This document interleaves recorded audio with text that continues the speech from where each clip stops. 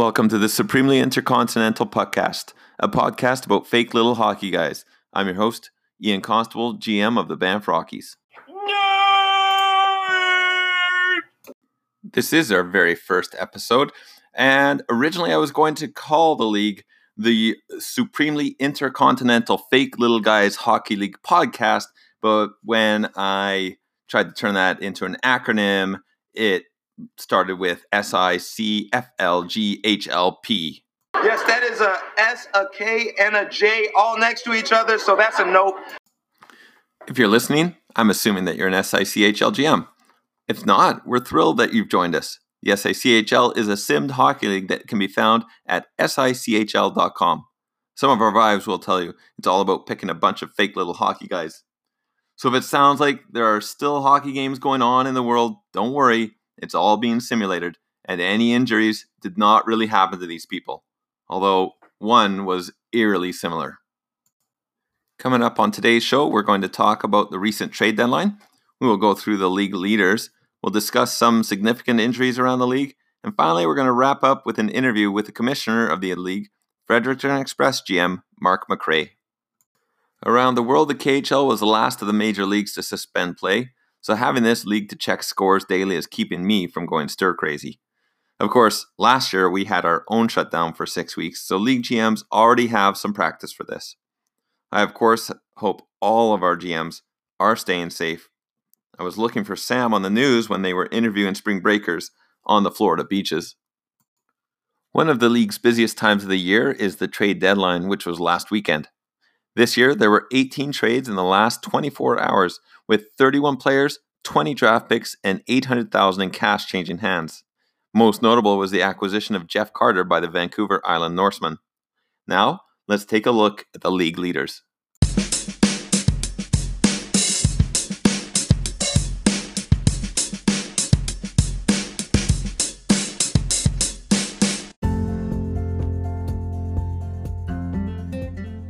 As of Sunday afternoon, to no one's surprise, the top two teams in the league come from the Canadian Conference. Nova Scotia Schooners lead the league with 96 points. Acadia Golden Bears are second with 95 points. And over in the World Conference, the Kansas City Crunch have 93 points. Individually, Alexander Barkov of the Stockholm Cougars has 89 points. Sean Couturier of the Acadia Golden Bears sits in second with 83 points, and tied with them is Leon Draisaitl of the Havana Revolution. In goals, Patrick Kane of the Calgary Mustangs is tied with Steven Stamkos of the Philadelphia Fire Ants for the lead with 37 goals, and a tie for third between Havana's Draisaitl again and Edmonton Supersonics' Bo Horvat with 36 goals, just one goal back. The defenseman leaders are John Carlson with 73 points. He plays for the Nova Scotia Schooners. He also leads the entire league with 60 assists. Second is Mark Giordano with 68 points from the Calgary Mustangs. And third is Havana Revolution, Brent Burns.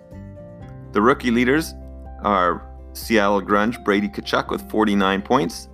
Then two Fredericton Express players, Alex DeBrincat with 44 points and Pierre-Luc Dubois with 43 points. The Fredericton Express are really set up for the future. In goal, with a minimum of 22 games played, Jordan Binnington leads the entire league with a .935 save percentage, followed by John Gibson with a .926 save percentage. Jordan Binnington plays for the London Monarchs and Gibson for the Whitehorse Huskies. And there's a tie for third between Thomas Greiss of the Chicago Tigers and Darcy Kemper of the Las Vegas Aces with a .925 save percentage.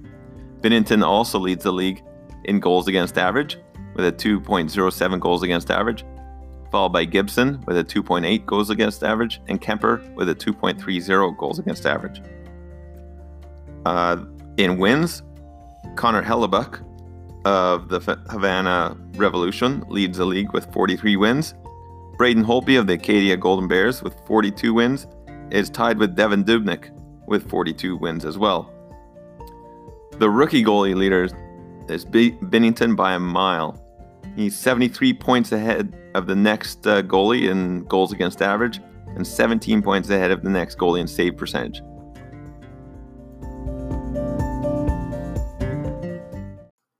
Now let's look at some significant injuries around the league.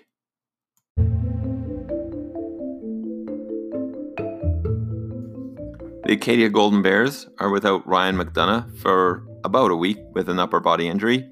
The Brno Barons will be without Joe Thornton for a week to 2 weeks with a fractured metatarsal. The Calgary Mustangs are without Mark Scheifele for about a week with a sports hernia. The Edmonton Supersonics have lost both Paul Stastny and Bo Horvat. Paul Stastny's out about a month with a right foot injury, and Bo Horvat's out about a week with a bruise on his arm. The Hamilton Steelhawks are without Ryan Suter for about 3.5 weeks with a left foot injury. The Las Vegas Aces have lost Evgeny Malkin for about a week with a sore right knee, and Shea Weber for about a month with a strained left elbow, and finally Anthony Duclair for about 5 weeks with torn left knee ligaments. The London Monarchs have lost Ben Don't Call Me Reverend Lovejoy for day-to-day with a bruised right arm. Ben Bishop is still out week to week with a sprained right knee. And Noah Hannafin has come out of the ICU and is still out about another 2 months with a hip injury. The Ottawa Slammers have lost newly acquired Philippe Deneau for about a week with a right hand injury. The St. Louis Spartans have lost Matt Zuccarello for about a week with a sprained right ankle. The Vancouver Island Norsemen will be without Hampus Lindholm for 3 to 4 weeks with a strained left knee. And the Vancouver Vipers are without Alex Goligoski for another 2 weeks with a sprained left knee. And now our interview with Fredericton Express GM and League Commissioner Mark McRae. And welcome to the show, Mark. How are you? Hi, Ian. Thanks for having me. Great. Well, I'm really excited. You're our first guest. And of course, I thought I'd start off right by bringing in the commissioner. And the first question I want to ask you is, on your Summit profile, I saw that that you wanted to start the league because you were feeling that fantasy hockey was, say, fleeting and just you couldn't keep a group together for a long time. Is that right?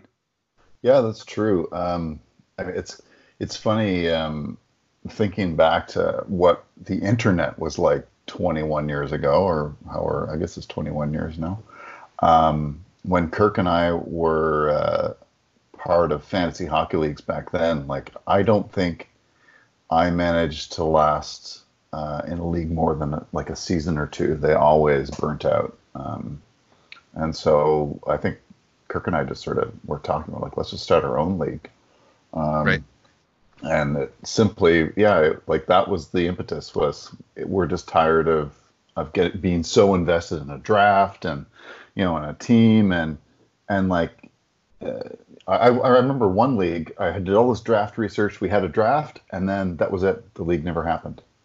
Right. And it was just so frustrating. So, that was it. We just we were like, okay, no one else is doing a good league. We're just going to do it on our own. Well, there's 27 other GMs that are extremely happy that you did start this.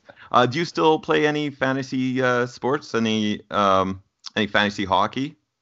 I don't actually. I used to do a little bit once in a while, like I would do a Yahoo League or something.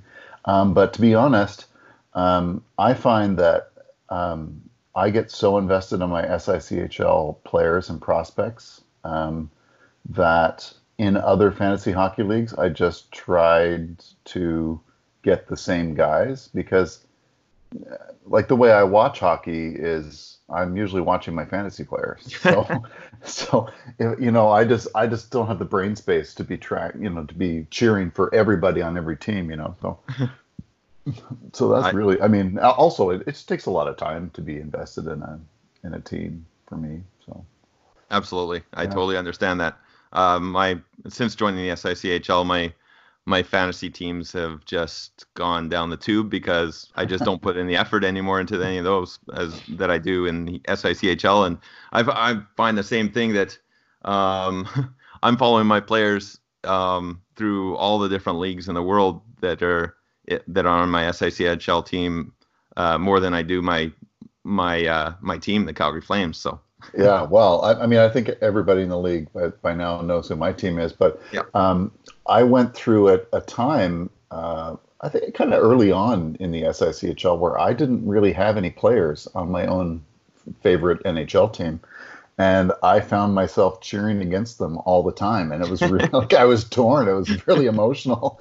So I realized, I've got to at least have a guy or two off on the team so I have somebody to cheer for.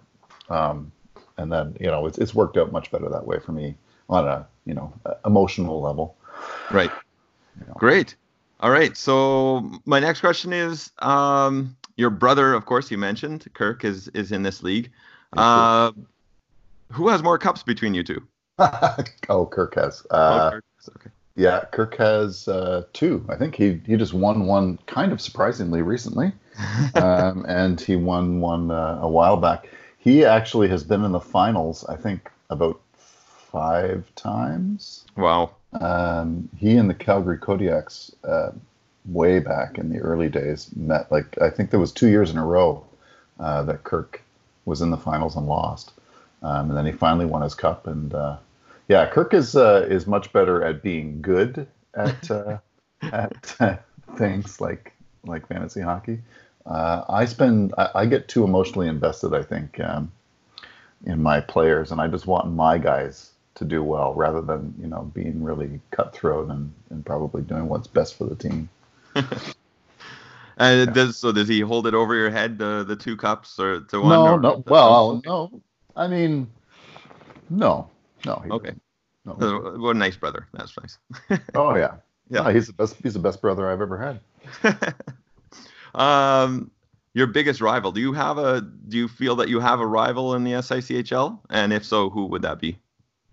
You know what? I would say it kind of changed. I mean, the guys who've been in the league for a long time, like Mike, I always like beating Mike. Not that it really has happened that often historically, but Mike, I like to beat. Guy, obviously, who doesn't like it when they meet Guy? Lately, the Schooners have been a thorn in my side. I think ever since he sniped Frederik Andersen for me in the draft one year. Okay. I've never forgiven him for that. And being in the Canadian East Conference, the Bears and the Schooners and the Express, we play a lot of games against each other, so there's lots of opportunity there. That's right. And you had a specific cup for the Maritime teams this year. We did the Lobster Bowl, yeah. Right. And so that was going to be my next question was, has it always been the same rival? But it sounds like there's been a couple and over time, especially with those long-time GMs. Yeah, I think, for sure. Yeah, I would say. Is there anyone you've had trouble beating consistently over maybe the past 5 years or even the whole 21? Don Morrison, I would say. Okay, Whitehorse, yeah. Not necessarily just the Huskies. Yeah, okay. In the GHA, the claim jumpers are always one of the best teams in the farm league. Right. And I actually quite enjoy the farm league, and I spend almost as much time, some years maybe more time, on my farm lines than I do on my pro lines. So I get pretty competitive with the farm. I have no idea what that's like. No, but I would say Don has always had a competitive team and always a deep team. So, which means that both of his pro and farm rosters have always been a challenge. Absolutely. For me. Yep. Over the years, have there been any particular players you've been surprised with? Maybe you've gotten more out of them than you were expecting. Maybe in comparison with that other league, how they're doing in that other league, or just more like way more than you expected when you picked them up. On my team, that's a complicated question. I think I'm always surprised by the sim in general, where it seems like certain players will get hot for a short time, and it doesn't seem to have anything to do with their their morale rating or anything. It'll just work for a while. Like, I Right. mean, this season, my top line, Pasternak, Krejci, and DeBrincat started out on fire.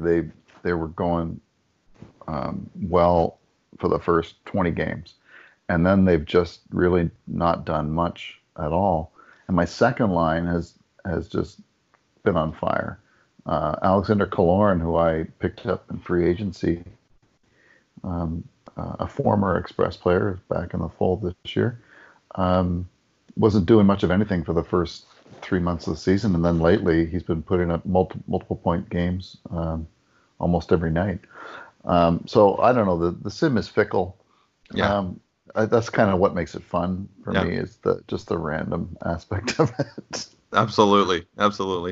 Well, and then anybody less than, well, I guess you kind of answered that as well. Anybody less than expected, and it's that same trio that started off so hot just went cold after 20 games, right? And you're like, what's going on? But Yeah.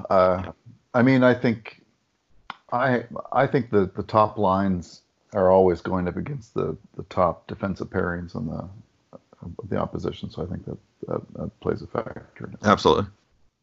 Is there any one player that you always wanted but you were never able to acquire?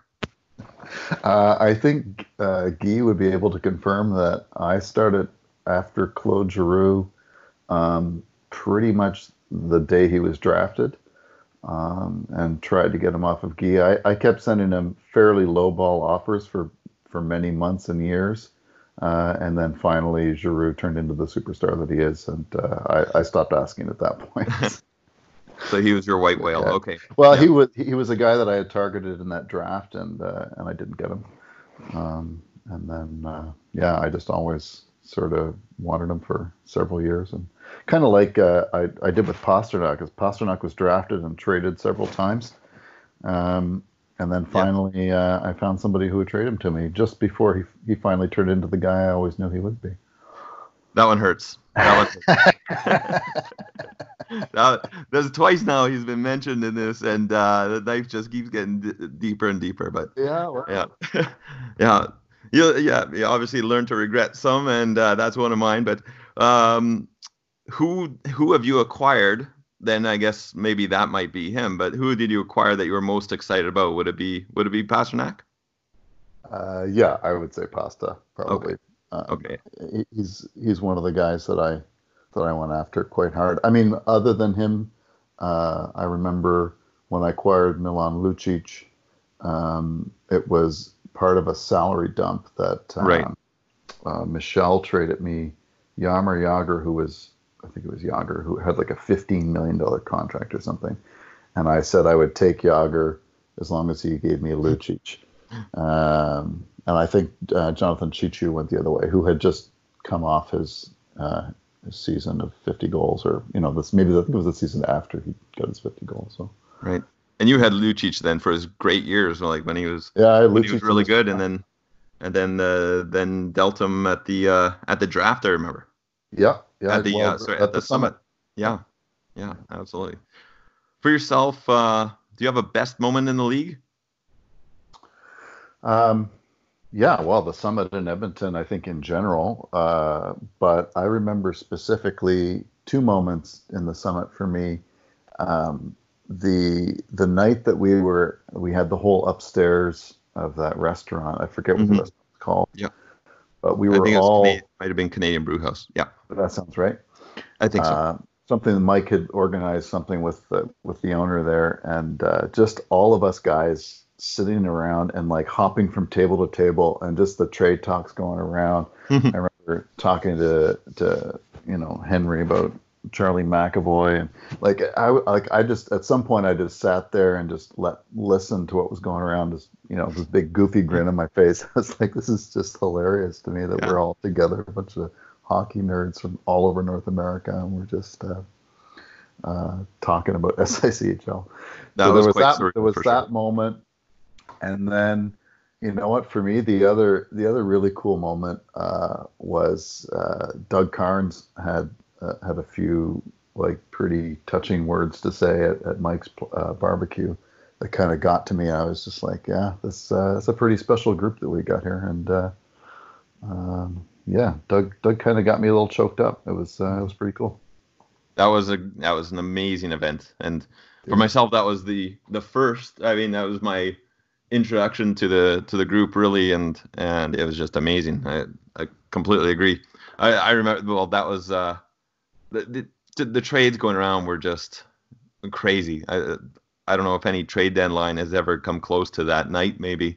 Because, well, I remember I traded away the second overall pick that night, and yeah, it was just everywhere, and it really was amazing. You're right. Yeah. So then staying on the summit, going to from elation to what might have been the, I don't know, scariest moment for you in the league, the thoughts going through your head when the first round at the summit did not seem to save. Oh yeah, that was terrible. I don't remember. Like, I think I've kind of blacked out a lot of that memory, and until you asked me about that. Yeah, I was sweating pretty bad, and I was trying not to let anybody know what had happened. You did a good job, because I had no you guys clue. were all Like, I don't think anybody had a clue. Just, yeah, you and Mike went through yeah. that really Yeah, well. you guys were all just sort of like excited that we're all together, blah blah Yeah. blah, and then things just weren't sort of happening because I was just slowly trying to re-piece together everything that happened. Yeah, it was just one of those, because I think we only had the room for a certain number of hours, Yeah. and we were worried about the time, and actually, as it turned out, we clipped through the rest of the draft pretty quickly, and it was really Yeah, if I worked out recall. well after that. But that was terrifying. Yeah, it was bad.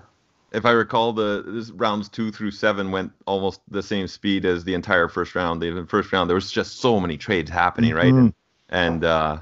And sidebars, just all over, and Yeah, and well, of course the interviews after each one. It was amazing. Like, it was so well done. But yeah, like, it was worth taking that time, and it was, yeah, for all of us, it was just incredible. So thank you for sweating through that. We appreciate it. yeah, no problem.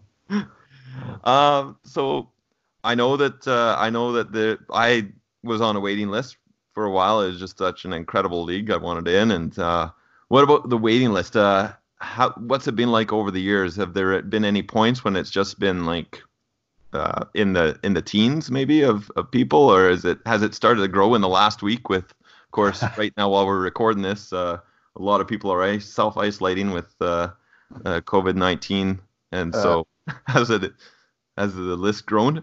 Yeah, it hasn't. No, actually, you know what? I don't think the waiting list has ever been longer than 4 or 5 guys. Okay. And to be honest, I stopped advertising openings.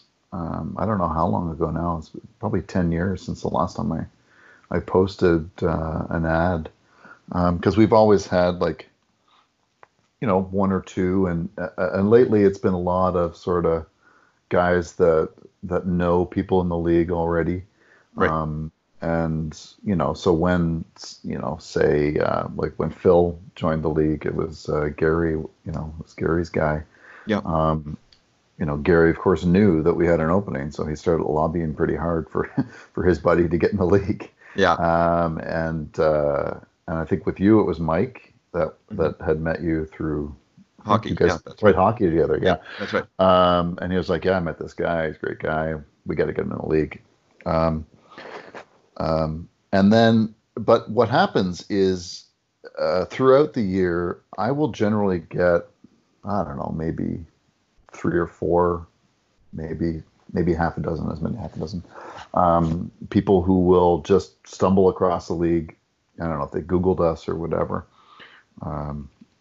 Like New Chris, I believe, if I remember correctly, he didn't know anybody in the league. He just stumbled across us and happened to submit an application. Yeah, I think Chris is in another sim league that I'm in that's run by run by Chris, the other Chris. Oh, other Chris. Toronto, No, that's right. Toronto Metros. That's right. He runs that other the VHL. Who am I And thinking of? so, Maybe I'm thinking of JD, the new assistant GM / Right. coach of the Rapids. right. Anyway, there will be people who will just apply, and but sometimes the wait has been 2 or 3 years. Like especially lately, we've gone through a number of seasons where nobody changes. So it's kind of hard for someone to just sort of wait. Over the years, I've tried to encourage applicants to, follow us on Twitter, or, maybe it's like, do you want to be a reporter for the league? You could start writing articles. Yeah. That generally hasn't worked. The people want to be invested in the league. They want to have a team. So the wait list doesn't. I mean, even if I have 5 or 6 guys on the quote unquote wait list, when it comes time for there to be an opening, I'll email everybody basically, and then it's usually only 1 or 2 that actually get back to me. Like the rest have either forgotten who we are, or I don't know, or maybe I'm just going to the junk folder. I don't know, but it's never gotten that long. Okay, interesting. Expansion plans. That other league again is expanding in 21. Should we expect the 30th team in 22? I would say that's a fair guess. Okay. Yes. Great. All right. Yeah, we just tend to. I find that the level of challenge and competitiveness and the right number of players exist in the ratings when we're at that magic number of 2 fewer teams than the other league. So absolutely. So, it works. If it works, don't fix it. Right. That's perfect. Yeah. Do you play hockey? If you ever did play hockey, do you still play hockey? I do still play hockey. Well, I mean, our team is so far undefeated in the playoffs. We won our first series, and then our the city of Toronto closed all their rinks. Right. The day we were supposed to start our second round. Actually, Kirk and I both play on the same team, though. Kirk's been on the IR for most of the season. Oh no. Yeah, well, that's what happens when we get to our advanced age, I guess. Right. But I've played ever since I was a kid. Great. Not particularly competitively. I was like the captain of the house league team. Mm-hmm. So yeah, but I enjoyed the social. Great. And any sailing plans this summer? Well, before we hit record on this, we were talking about the pandemic. That is definitely going to affect everything. And I'm actually on the board of directors of my sailing club, and we're going through every contingency and plan. But at the moment, everything's kind of on hold. Okay. We'll see whether we may just have to cancel the whole thing. But I guess we're hoping that, say, by June or July, conditions will allow gatherings again, so we could we could try to get together. But we're also thinking long term. There's a potential, so they say, that 6 months from now there could be another sort of an echo. Yeah. A second. And then. So if we get all the boats launched, and then everyone's sick again when it's time to haul them out, we'll see. But I think by the time we get to July, everyone's going to have so much cabin fever that we'll probably try to launch a few boats. So hopefully, fingers crossed. I was hoping for a good sailing season, but we'll see what happens. You can hear my lack of knowledge about sailing there, where I was just thinking, you can just go out, take the boat out, and bring it back. You could sail like just with somebody that you've been isolating with, maybe. But no, of course, you need people to launch them, and you need so I wasn't really thinking about that too much. But so I learned a little bit here. I think if it was a dinghy club, maybe we'd have a little bit a different situation. But it takes a few more people to get together to launch the bigger boats. Yeah, I'm more used to the ski boats, so. All right. Do you do most of your sailing on the Great Lakes? Have you gone out on the ocean at all? And have you ever thought about an around the world trip? I mean, I've been told by my girlfriend that if I ever go around the world sailing, that it's over. So, Okay. so I will admit that I have thought about it, but I don't think that it's realistically Right. something I would ever do. Um, Maybe an Atlantic crossing or something if I had the right people. Because that's the thing, when you decide to do a long distance sail, you've got to make sure that you trust the people you're with, because you're basically, your lives are in each other's hands. So Right. but it'd be something that might be fun to do someday. So it's all been on the Great Lakes for yourself, or have you? Well, I grew up in New Brunswick, so I started my sailing in saltwater. Okay. Not really the ocean, the warm waters of Miramichi Bay. I mean, you don't have to sail very far to get into the Gulf of St. Lawrence, which arguably would be kind of oceany. But yeah, since I've had my own boat living in Toronto, it's been all in Lake Ontario and just a little bit up into the Great Lake or the Thousand Islands. Right. Okay. Thoughts on this year's Cup winner? Any early predictions or way too early predictions for this year? Well, let's see here. Let's check out our standings as of today. Yeah, the Schooners lead the league at 96 points with 17 games to go. Yeah, I mean, I think the Canadian Conference is just chock full of really good teams right now. Absolutely. It's not even close, right? I see the Crunch have snuck their way up into first in the World Conference. The thing about the Canadian Conference is that I think we're all going to beat ourselves up so much to get to the Canadian Conference champion that whoever wins the World might be facing a tired Canadian team. Yeah. If I were to be picking the Cup winner as of today, I think I would have to bet on the Golden Bears. Okay. I would say Golden Bears. Tried and true, right? Golden Bears and, well, I'll say Crunch on the world side, though I think the Revolution have a pretty good shot at it too. Yeah. Mark, thank you so much for your time today. This has been fantastic. I'm really excited that I was able to bring you on today. And hey, it's my pleasure. I'm just glad you're doing a podcast. I mean, we need all the content we can get now. We're all sitting home waiting for somebody to do something. Right on. Okay. Thanks so much. All right. Thanks, Ian. Okay. Bye-bye. Bye.